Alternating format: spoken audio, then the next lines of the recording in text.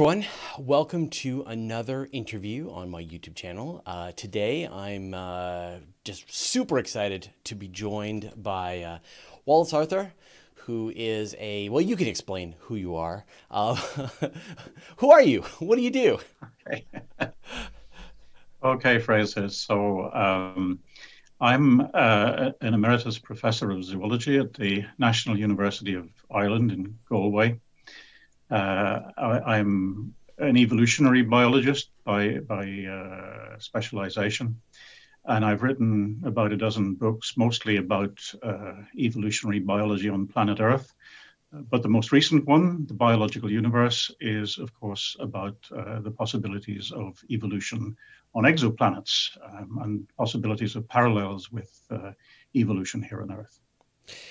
Yeah, and I'll just sort of hold up your book here. So your most recent book, The Biological Universe, Life in the Milky Way and Beyond, and I just finished it. I've been reading it for the last couple of weeks, and I went very slowly through it because from that evolutionary perspective, it was like there's a ton of squishy life stuff that I hadn't been focused on, and it was very useful to kind of go through it step by step and and just really understand how incredible and diverse life is here on Earth.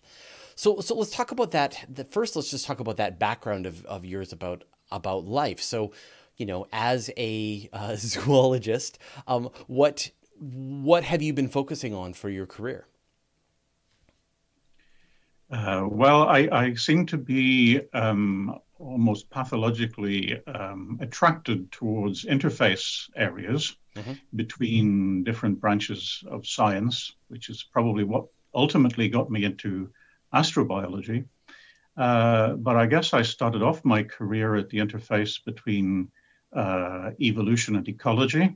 So the questions of how the environment molds Darwinian selection, which in turn molds the creatures that are evolving. And I went from there in a complicated pattern to a different interface area, which goes by the strange nickname of Evo Devo. Evo Devo. Now, this is it's almost universally known by this nickname because its full name is evolutionary developmental biology, which is a bit of a mouthful. And so this is about the relationship between the short-term processes that biologists call development, for example, embryogenesis, or in something like a butterfly, metamorphosis, and then the long-term processes that we call evolution. And so, for example, it's well known that human embryos go through a stage where they have gill clefts, structures that look as if they should continue as development progresses and form gills, but they don't. And so this, or not just this single observation, but observations of that kind, are among the strongest forms of evidence for evolution, because, of course, they make no sense whatsoever without it.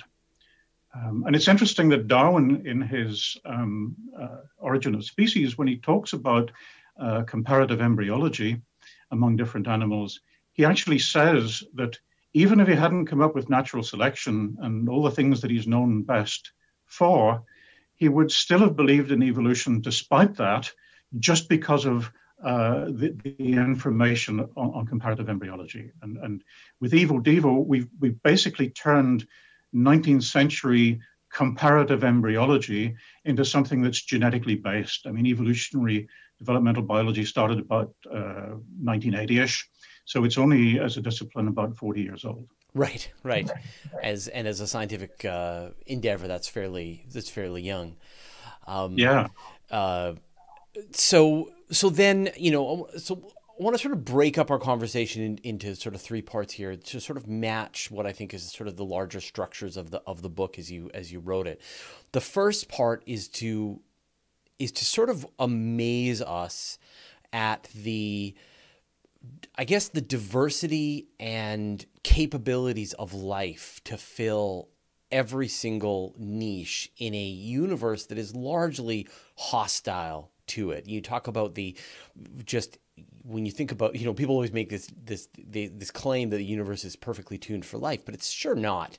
There's so little of the universe that's actually good for life. It's really just this tiny little layer on the Earth, maybe a few dozen kilometers up, maybe 5 kilometers down, and in very specific places. And yet life has really expanded across the entire planet to fill every single niche. From a sort of evolutionary biology perspective, how extreme has life been able to get in conquering some of the nooks and crannies of our planet? Well, of course, the short answer is very extreme, but I can probably do better than that. So we do talk about animals, and for that matter, other kinds of organisms that live under fairly normal circumstances on Earth as mesophiles, so they're attracted to middling kind of conditions. But we now know of lots and lots of different kinds of extremophiles, as they're called, which are adapted to what really seem to be crazy conditions. Yeah. You cover some just intense creatures in the book. Yeah, they're crazy in every direction because they can be very hot, very cold. They can survive incredible acidity or alkalinity. They can survive complete lack of light.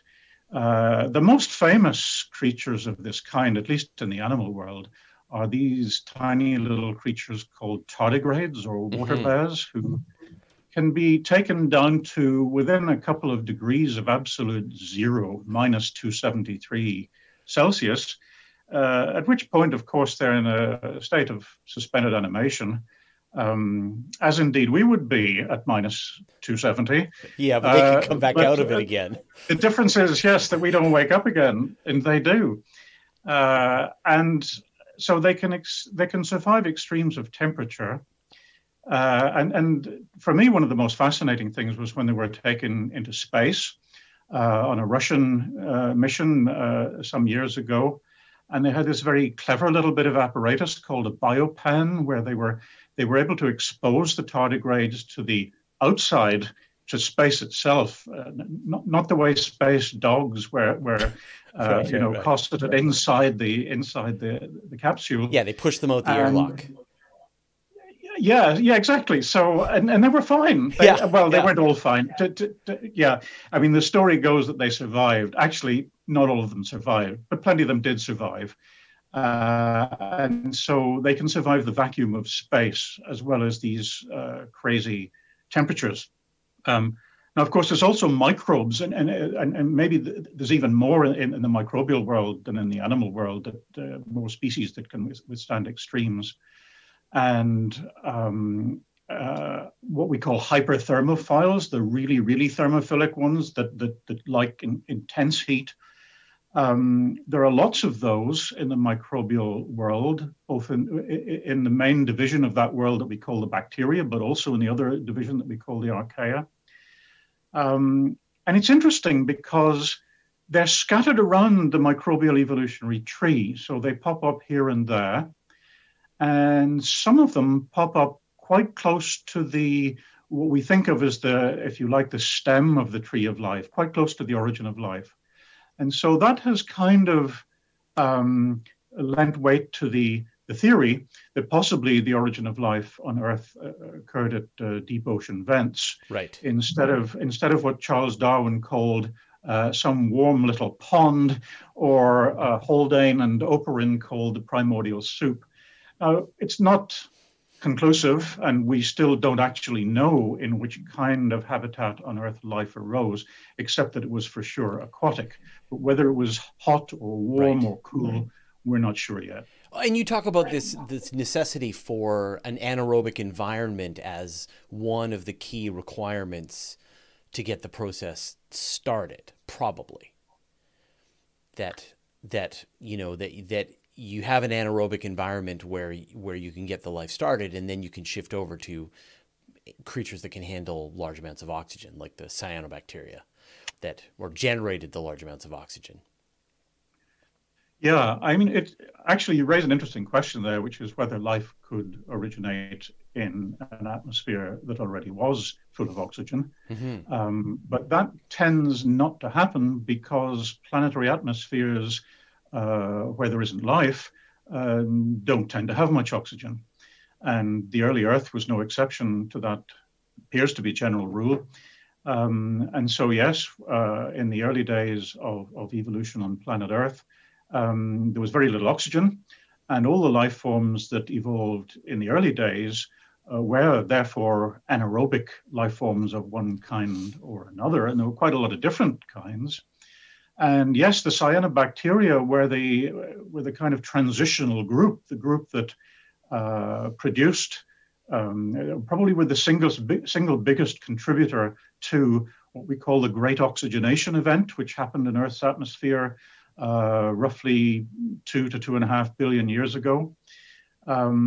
Interestingly, the cyanobacteria today are typically creatures with aerobic metabolism, but at the beginning they must have been otherwise, and so they themselves must have gradually evolved in this respect. But in addition to what happened to them in their own right, it's the fact that they changed the environment for everybody else that was evolving that's really the big thing about these tiny creatures. And I wonder, I mean, is that an arms race? Like, was that an inevitable outcome that some life form would figure out how to use oxygen in its metabolism, or in which I guess is like sort of like a higher level of energy, and then poison the entire planet as the outcome? Like, it seems like obviously now oxygen, the creatures on Earth largely can handle oxygen and are more energetic than the anaerobic, life forms. My compost pile works better when I let some oxygen in than when it doesn't. Do you think that kind of event was inevitable? Was a great oxidation event just, it had to happen? And therefore, should we see it elsewhere, I guess is where I'm getting at. Yeah. I think whether something had to happen or not depends very much on the amount of time available. And so one of the things that fascinates me, having read my way from a biology starting point into planetary science, astronomy, astrobiology, is how varied the lifespans of planets are because of how varied the lifespans of their host stars are. And so it looks right now, on the basis of what we know so far, that actually around planets orbiting the biggest, hottest stars probably aren't going to evolve life in the first place because they only last a few million years. Right, they don't have time. But if you take planets that have at least an Earth-like span of existence measured in billions of years rather than millions, or beyond that, like the planets that orbit red dwarfs, then I suspect that it is rather an inevitability. Now, of course, that's a personal view. What's inevitable is a hard thing to call. But one way of looking at it is in terms of what are the sources of energy for life forms? And I don't mean just on Earth, but on planetary surfaces in general. And in terms of planets in the habitable zones, then generally speaking, the most abundant form of energy is light, sunlight. There is chemical energy to be had. And of course, once there are other organisms, you can eat them, but ultimately they have to get their energy from somewhere. So life might well ordinarily start out in the form of some chemosynthesizing microbes, just making use of whatever chemical energy is at hand. But given the abundance, the superabundance, if you like, of sunlight, then I imagine that in many biospheres on many planets, forms will evolve somewhere in the tree of life that are able to harness this incredible supply of light energy. Even then, though, there's kind of an interesting distinction with regard to how you do that, because it's less well known, I think, that there are forms of photosynthesis that don't actually produce oxygen. So really, yeah, okay. So we talk about oxygenic photosynthesis, the type that does produce oxygen, and anoxygenic photosynthesis, the type that doesn't. And in different groups of microbes, right now on Earth, you have some doing one and some doing the other. So the cyanobacteria are pretty well known as conducting the oxygenic form of photosynthesis. But then there are these fascinating sulfur bacteria which conduct the other kind of photosynthesis. And it's really beautifully parallel in terms of the substances that are involved. So instead of H2O in oxygenic photosynthesis, where you end up producing O2, you use H2S instead, hydrogen sulfide, and then instead of producing oxygen, you produce sulfur. And so that kind of photosynthesis may also quite often evolve given the superabundance of light energy on planetary surfaces, but that's not going to do the same job for the rest of the biosphere as oxygenic photosynthesis is. And so the cyanobacteria really were key rather than other groups of microorganisms conducting different kinds of photosynthesis that didn't produce oxygen. So there is a non-oxygen producing method of harnessing sunlight as your method, but you're not going to create the same kind of environment that is beneficial to other life forms. So I guess I kind of got to go back to my original question, which is, would that outcompete the oxygen producing ones? Or in the end, is some version of a cyanobacteria going to crack this problem and then flood the planet with oxygen? Like, you talk about like convergent evolution. You talk about various ideas that have been discovered multiple times by various species. And you think about things like, and you talked about trees and how trees are one example of get tall, shade your neighbors, get the sun. But there's also different kinds of ferns and club mosses and things like this idea of getting tall, grabbing more sun has been thought of multiple times. And so you would expect to see anywhere you go, if the major source of energy is light, you're going to see trees. Now, they're not going to be trees as we necessarily understand them, but they're going to be performing the same function. And so based on what we see of life doing here on Earth, broad strokes, what can we expect to see life doing on other worlds? Yeah, good question.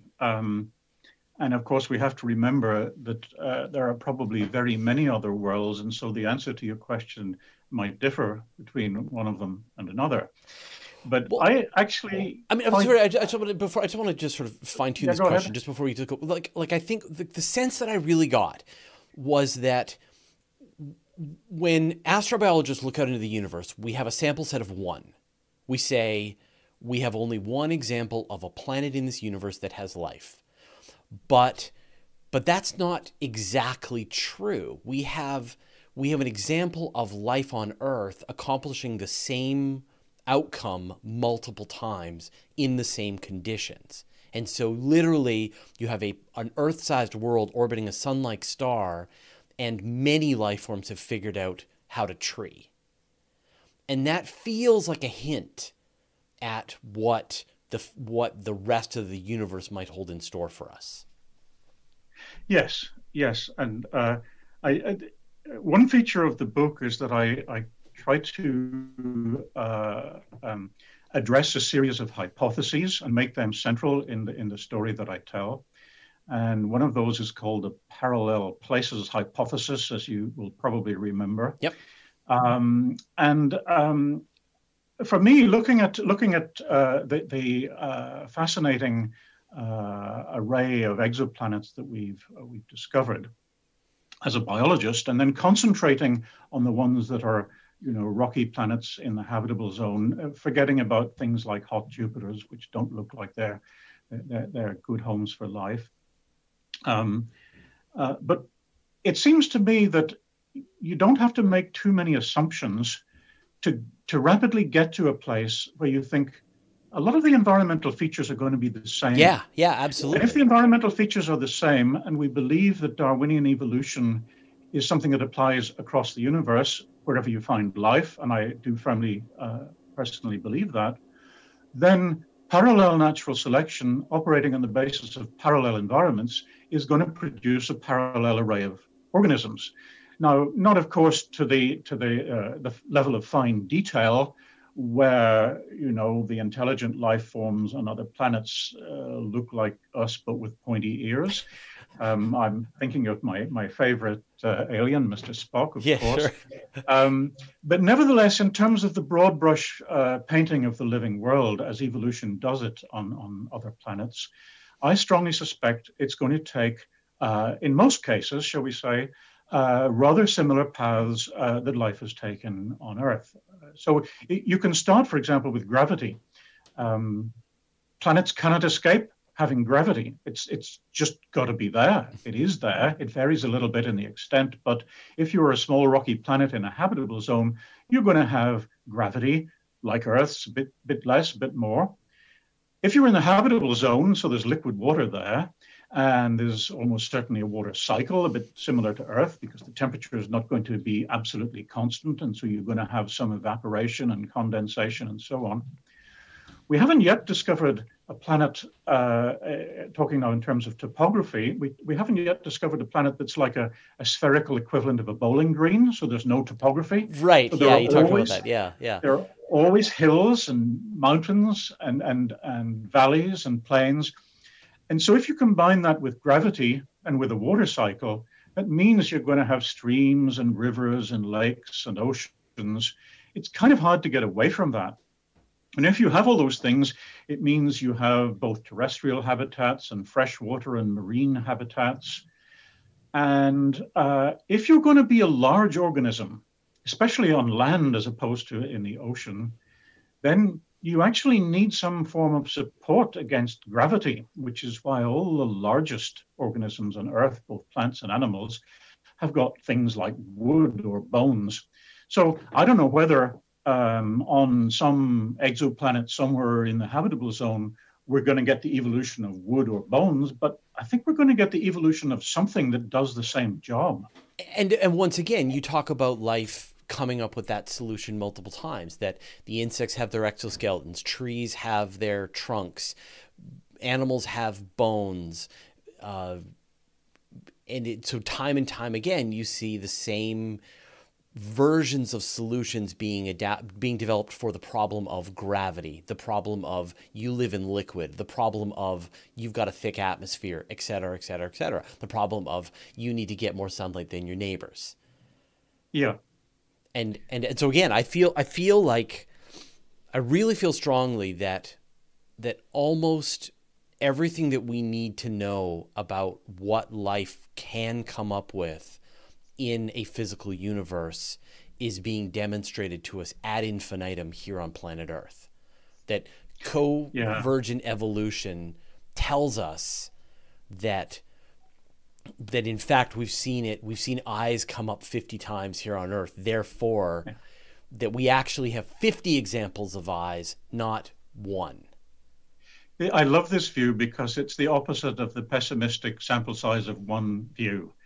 Wait for my pessimism. We'll get deep into my pessimism. Okay, we'll get to pessimism. Yeah. But while we're with optimism, let's stay optimistic for a bit. And if you go to the optimistic extreme, then what you can say is that you have this incredibly complex tree of life on this planet, and it's got lots of growing tips, growing twigs, if you like. And in a way, each of those is making its way quasi-independently into the future and making its own decisions.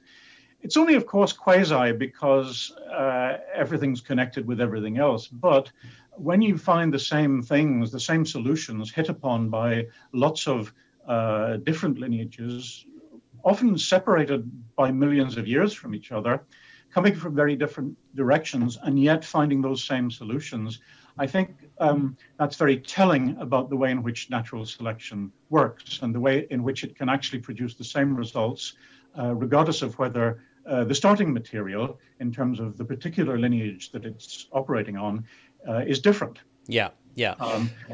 So in the I guess in the middle part, so you set up this case for life and just like all the different diversity of life, and then in the second part of the book, you talk more about sort of extending these ideas and saying, okay, now let's take a look at how habitable the universe seems to be. And again, you make the case that it seems like there's a lot of places that are great for life.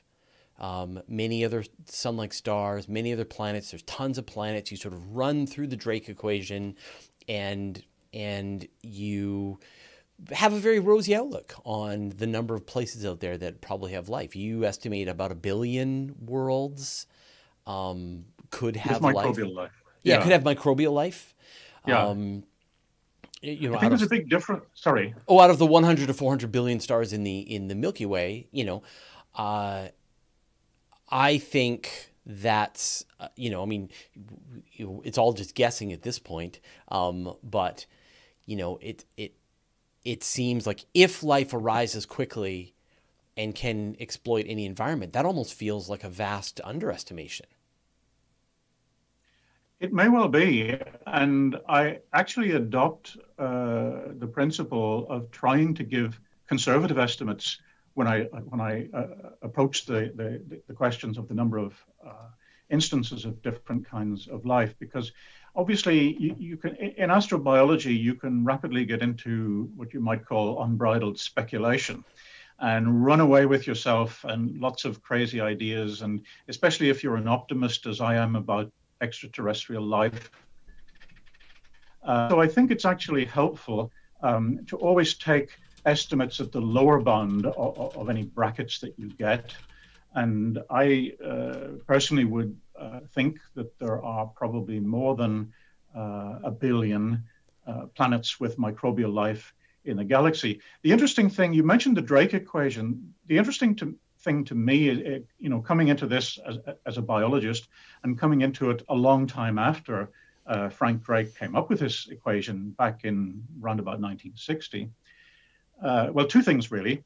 One is that some of the parameters in the equation we now can estimate, as you know, quite well compared with what could be done in 1960. So the probability of a planet, of planets in general, orbiting a sun, well, it's probably nearly 100%. And the number of Earth-like planets per star, well, it may well be something like 1 in 100. It's probably not less than 1 in 1,000 anyhow. I mean, orders of magnitude are all you can do here, but, you know. And then the other side of the Drake equation is that if you, as a biologist, are interested in all sorts of life, not just intelligent life, then a lot of the hardest parameters just drop out of the equation because they relate to the unknowns about things like how long intelligent life lasts before it destroys itself. With microbes, we know they've been around on Earth for 4 billion years. And so the lifespan parameter is a lot easier to grapple with than it is for intelligent life, where we really don't know whether once you get to the radio level of intelligence, all we know is that you last at least a century. But it might not be much more than that. I mean, again, seeing how quickly life found the way here on Earth, like it just seems like the second life could arrive on Earth, could begin happening on Earth, it did. And so I think we are definitely back to a sample size of 1 in this situation, but yet it seems funny, weird that it started so quickly. And that feels like it's an indication, at least, that if life was able to start so quickly, then life should be starting quickly in other places as well. That it seems almost, I mean, I definitely don't want to say inevitable, but it really seems like it trends towards it happening rapidly. Therefore, it should be everywhere. I think I would agree with that, Okay. as long as we remember that when you say life began very quickly after the Earth was born, we need to remember that quickly maybe within the first 500 million years. So, the Earth is roughly 4.6 billion years old. Life is approximately 4 billion years old, with a wobble of perhaps plus or minus zero point 0.3 on that. And so, yes, it was very quickly in the grand scheme of things, but looked at another way, 500 million years is 500 million years, which is almost the entire history or known history of the animal kingdom. So we have to be a little bit careful when we say quickly. But I agree with you that in the grand scheme of things, that is quickly. And to me, that also suggests the conclusion that perhaps it's close to the inevitable end of things rather than close to the vanishingly improbable end. Right. So but I mean, like you have, I mean, yeah, it's whatever, 500 million years after the formation of the Earth, but how much of how much of that early time of the Earth was it a ball of molten rock? How much of it was it being constantly bombarded by planetesimals that were continuing to liquefy the surface and make it. So if you take that 500 million years, how much of that was just inhospitable by any measure?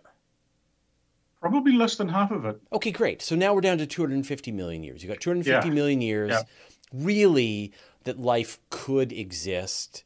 And even that was probably, you got going and then you got hit by an asteroid, and then you got going and you got hit by an asteroid. Like, can we narrow it? But you would comfortably say 250 million years of after the Earth was habitable, life formed. And at the same time, aren't we still finding examples of older life? Like, do you think that if you could do a comprehensive search of every fossil on Earth, could you get closer to that 250 million years? Probably via fossils, no. Uh, but simply because when you're right back at the beginning of the evolution of life on Earth and you're dealing with tiny protocellular creatures, don't even have much of a cell wall, those things are simply not going to fossilize. And so Right. I do suspect that life originated much earlier than we have the earliest evidence for. Yeah. And so I think in a sense, this reinforces your point that it got going Right. really quite soon after it could. Yeah. I mean, it feels like, I know in my reporting, they find another, and I forget the name. I'm sure you know the names of them. In Australia, they find another example of a bacterial colony, the limestone produced by a bacterial colony or whatever it is, right? Maybe stromatolites. Stromatolites, that's it, right? Yeah, Yeah. they find stromatolites. They find evidence that there was bacteria going, and it feels like it's sort of like it's approaching some asymptotic endpoint where you're like, you keep finding life a little bit farther and a little bit farther. Anyway, so what I'm saying is, it really does feel, I think we can narrow both sides of that non-lifetime and really shrink it and shrink it and shrink it. So you, in the book, disagree with the rare earth hypothesis. So you say that, in rare earth, they say bacterial life is going to probably be everywhere, but complex life, that jump from single cellular to multicellular organisms, is probably really likely as opposed to unlikely. Defend that. Okay. Yeah, I will. I'll take pleasure in defending it. I do strongly disagree with the rare earth hypothesis. I very much enjoyed reading the I rare love the earth book. Yeah. book. It's a great book, but I happen to think they're what can I say? Wrong. Okay, I think they're wrong. I think they're very wrong. It's interesting. I mean, I started reading that book, and I thought, given that they have complex life in the book's subtitle, I thought, well, what on earth do they mean by complex life? They seem happy. They draw this very definite line between what they call simple life and complex life. Where do they draw the line, and what do they mean when they say complex life? Um, Eventually, I found it, and they say animals and higher plants. Now, we've long since stopped thinking of life as a scala naturae, if you like, a kind of ladder of progress. And so, what's a higher plant and what's a lower plant? I'm really not sure. I tried looking up various plant groups in the index before I then started through the book as itself, and neither the index nor the book told me anything about any plants except algae, which they deemed to be lower plants. So let's say, since what they were saying was a bit woolly in relation to the plant kingdom, let's stick with animals, where they were clear, and they said, okay, we think all animal life is complex life. One assumes that means including sponges and jellyfish and flatworms and all these things that some people would call lower animals. So, okay, they say this kind of life is vanishingly rare, but microbial life is very common. There are several ways you can approach a counter-argument.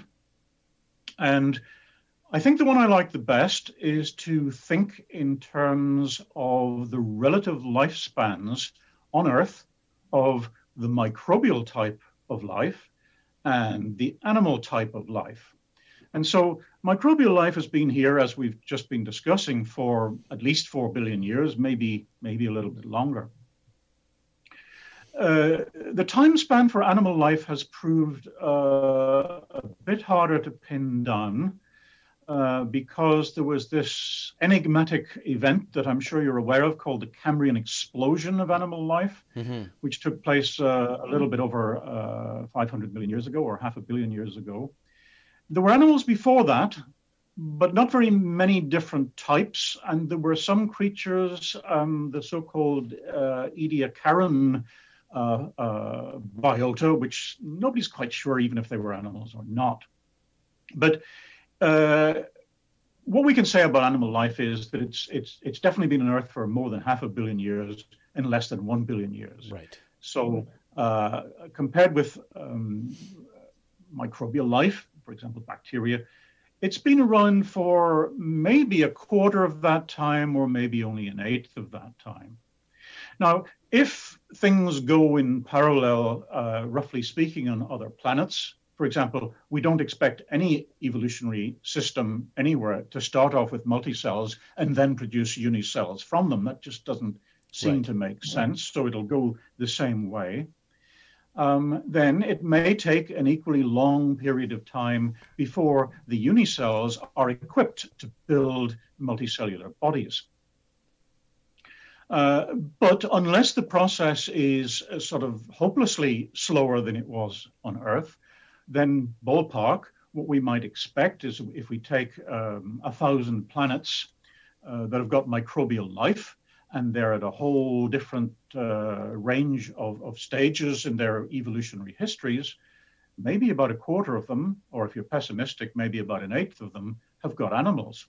So I don't really see why they're so pessimistic and want to draw such a clean line of separation between microbes, simple life on the one hand, and animals and other complex forms of life on the other. It feels to me like a no true Scotsman fallacy is the way I sort of describe it, which is like you see an ant colony where you've got 1 million ants working together in a very complicated pattern. And you say, well, they're just ants. That's not intelligent behavior.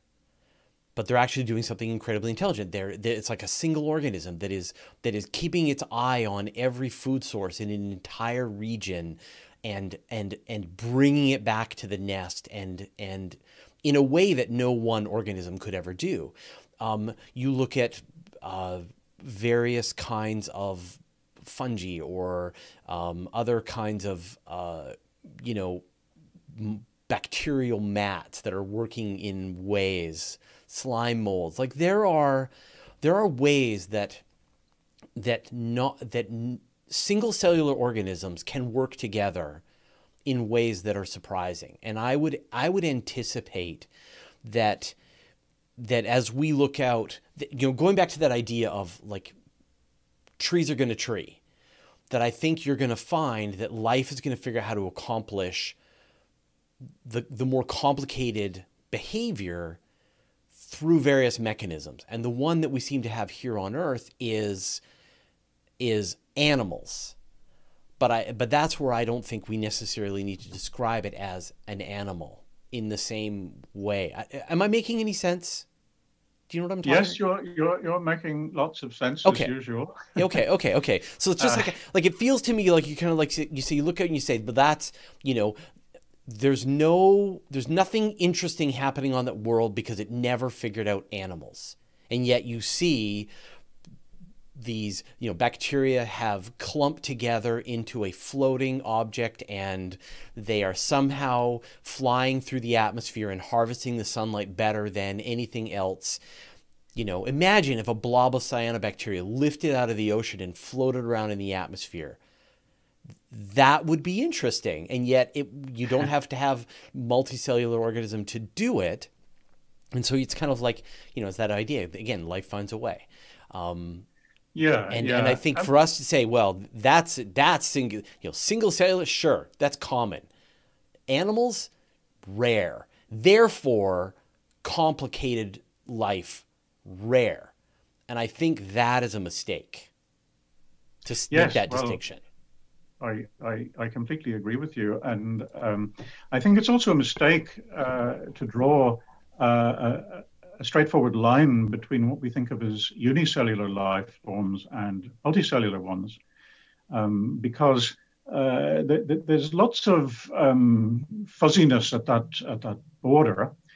One of the most fascinating things about evolution on planet Earth, and one of the things that I think it's hardest to generalize about when you think about what's happening on exoplanets elsewhere, is this strange fact that on Earth, we seemed to need to make, in evolutionary terms, a more complicated cell, the so-called eukaryotic cell, before we could make things like animals and plants and fungi, the things that have big multicellular bodies.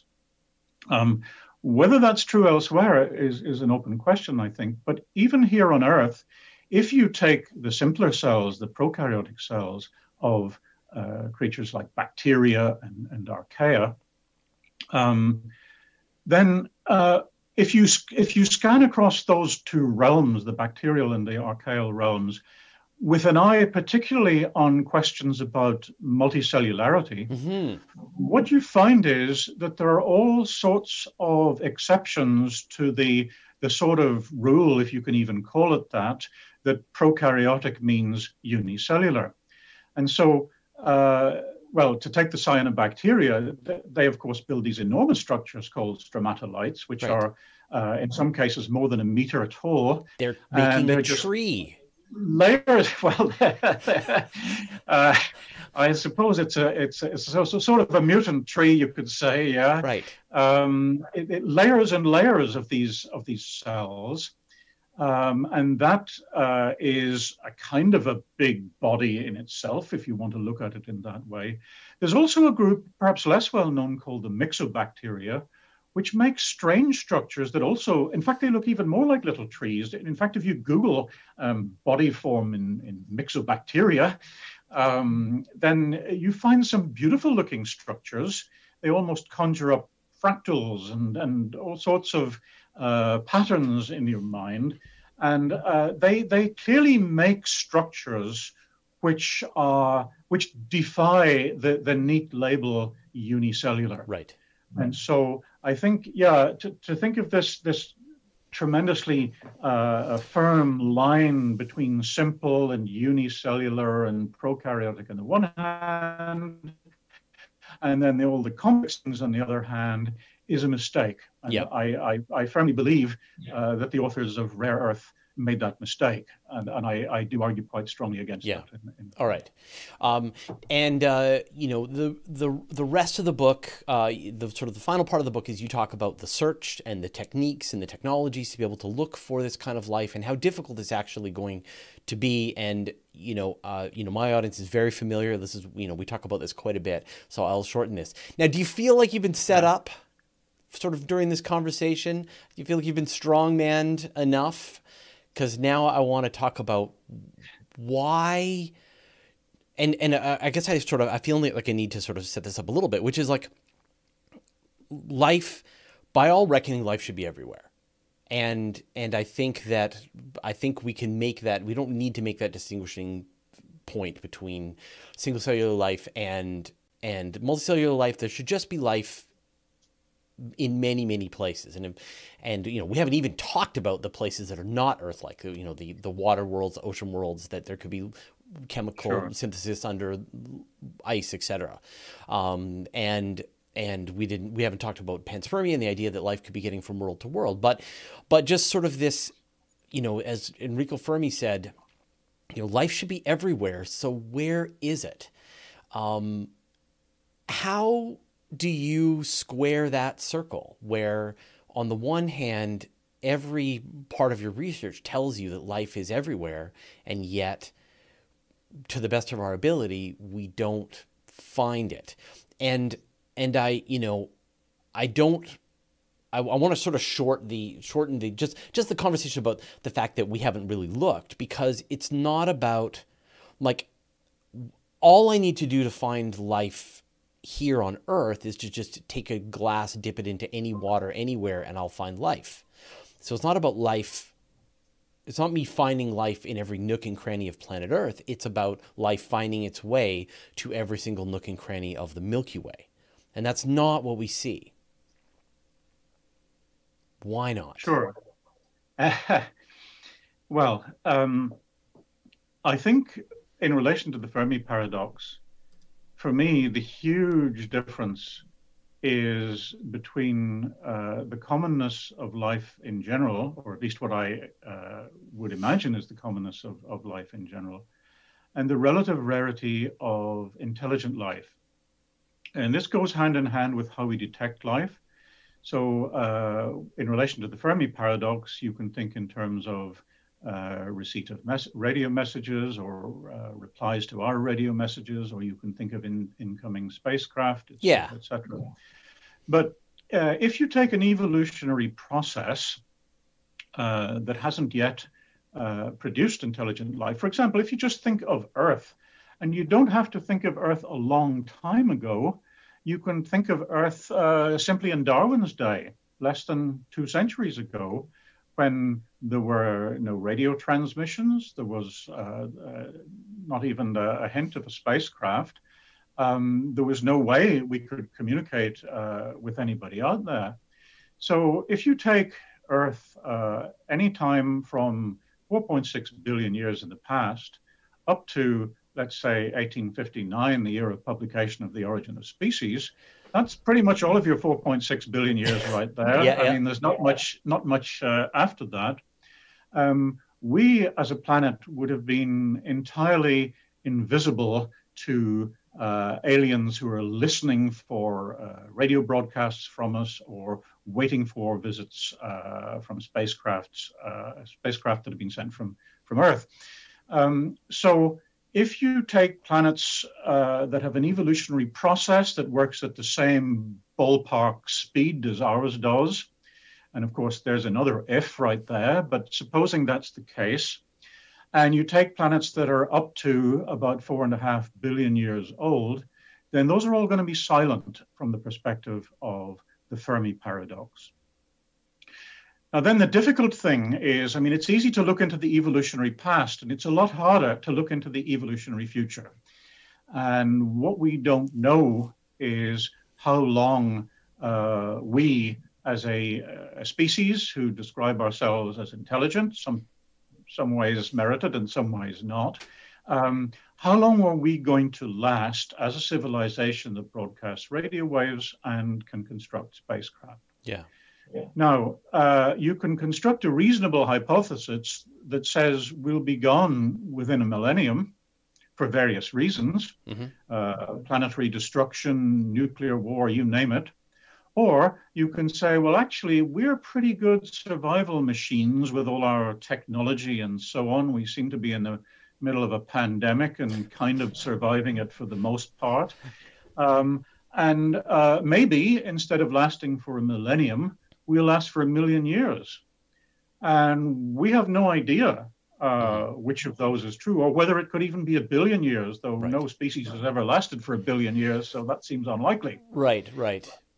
So if intelligent life forms typically don't last very long and are, if you like, a victim of their own technology, then at any one time, like the present, the number of them existing in the Milky Way might be very small. Right. And I think that that might be a big part of the answer to the Fermi paradox. It's not a particularly, we're back to optimism versus pessimism here. It's not a particularly optimistic one, right? But I think there might be some truth in it.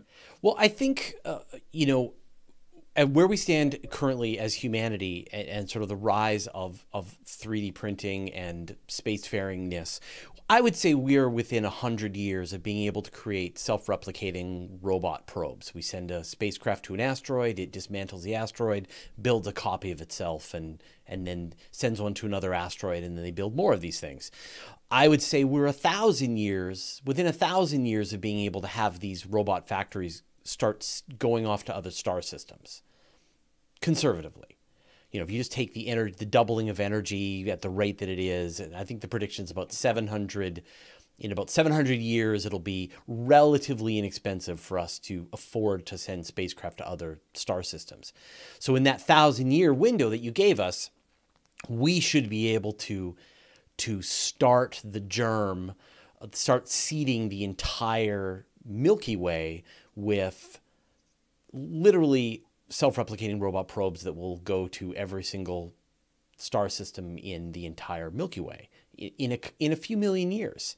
And the fact that intelligent civilizations could have arisen in the Milky Way billions of years before even the Earth formed, we would anticipate that somewhere, someone did that, anywhere, ever. And so I sort of back to that analogy. And this is the part that for me just feels so, where I just, I'm so enthusiastic about the possibilities for life everywhere. And yet I go, but yet as we think about what the future holds for us, why, apart from, I guess, a newly discovered monolith in Utah, I don't know if you've heard about this. Someone put some art installation in Utah, pretty much right where they filmed 2001. So there's actually a monolith. The obelisk, Utah. Right? Yeah. Why are there not monoliths all over the solar system as evidence of the past alien intelligences that went through all that process, got the life, got complicated, got technology, and spread that stuff around? We, to the best of our ability, the best that we have explored, we haven't found it a single time. And so for me, and my audience is very familiar with this, it just drives me bananas. Because life should be everywhere, and yet we see no evidence whatsoever of it making its way to us. And that's the thing. And the analogy that I always use is, you have a sandwich, you take a drop of mold, you put it anywhere on the sandwich, you come back a week later, and the whole sandwich is mold. And doesn't matter where it started, wherever you look, you've got mold. And that's for sure. and that's our future. Well, for the first time, Fraser, in this interview, you've said something that I don't agree with. So that's good, because it's always very healthy to disagree. Yeah. So I go with you part of the way, but we part company, and let me tell you where. So with regard to the robotic spacecraft out there in the asteroid belt doing whatever they're doing, I have no real problem with that. I think even the timescale that you suggest for it may be absolutely spot on. So, yeah, I go with you that far. I think where we part company is in relation to what happens between solar systems, or between, if we have this odd question: does solar system just mean our system, or do we talk about other solar systems, or should we call them planetary systems? But whatever, let's call them planetary systems.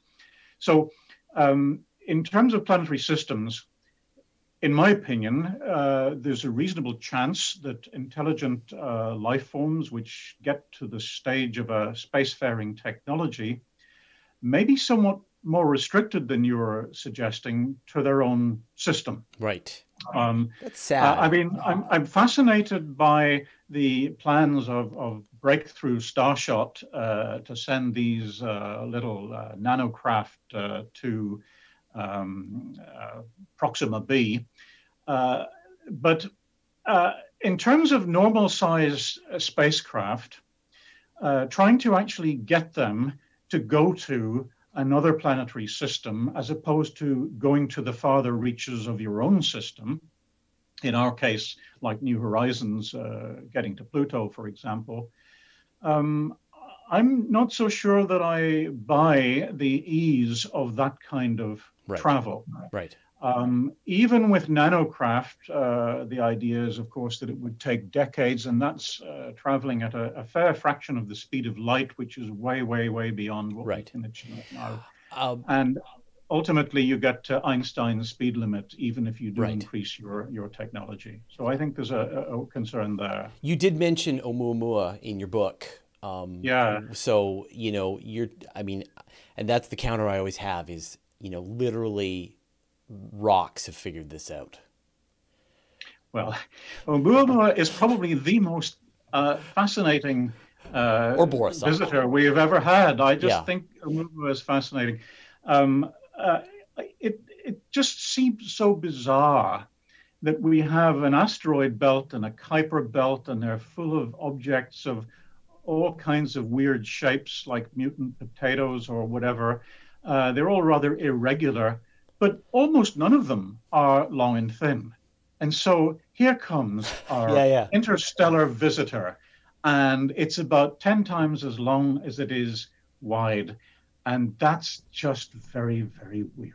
It really is. But what a wonderful discovery that the first interstellar object that we're able to find has such a bizarre feature, and just leads to all kinds of other really interesting research into what could have caused that. And I've heard some really great ideas about what could lead to it having that kind of a structure. But that's a whole other conversation.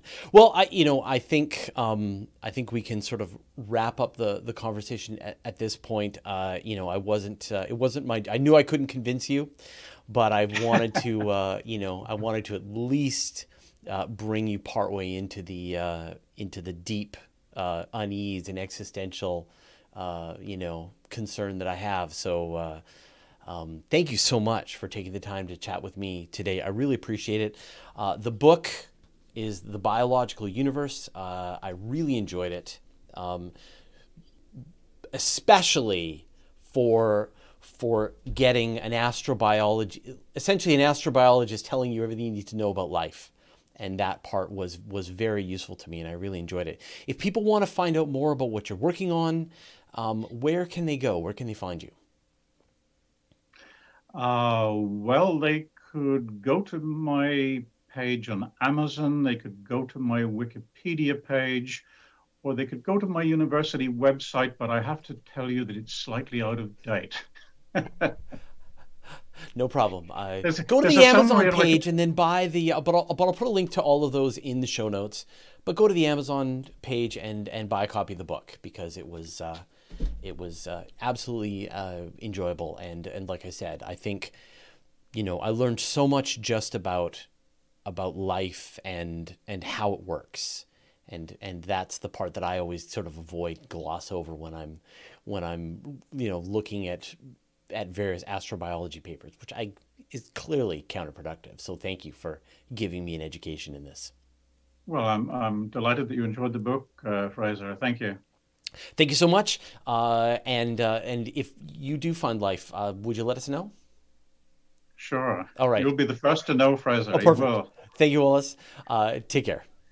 Okay, cheers.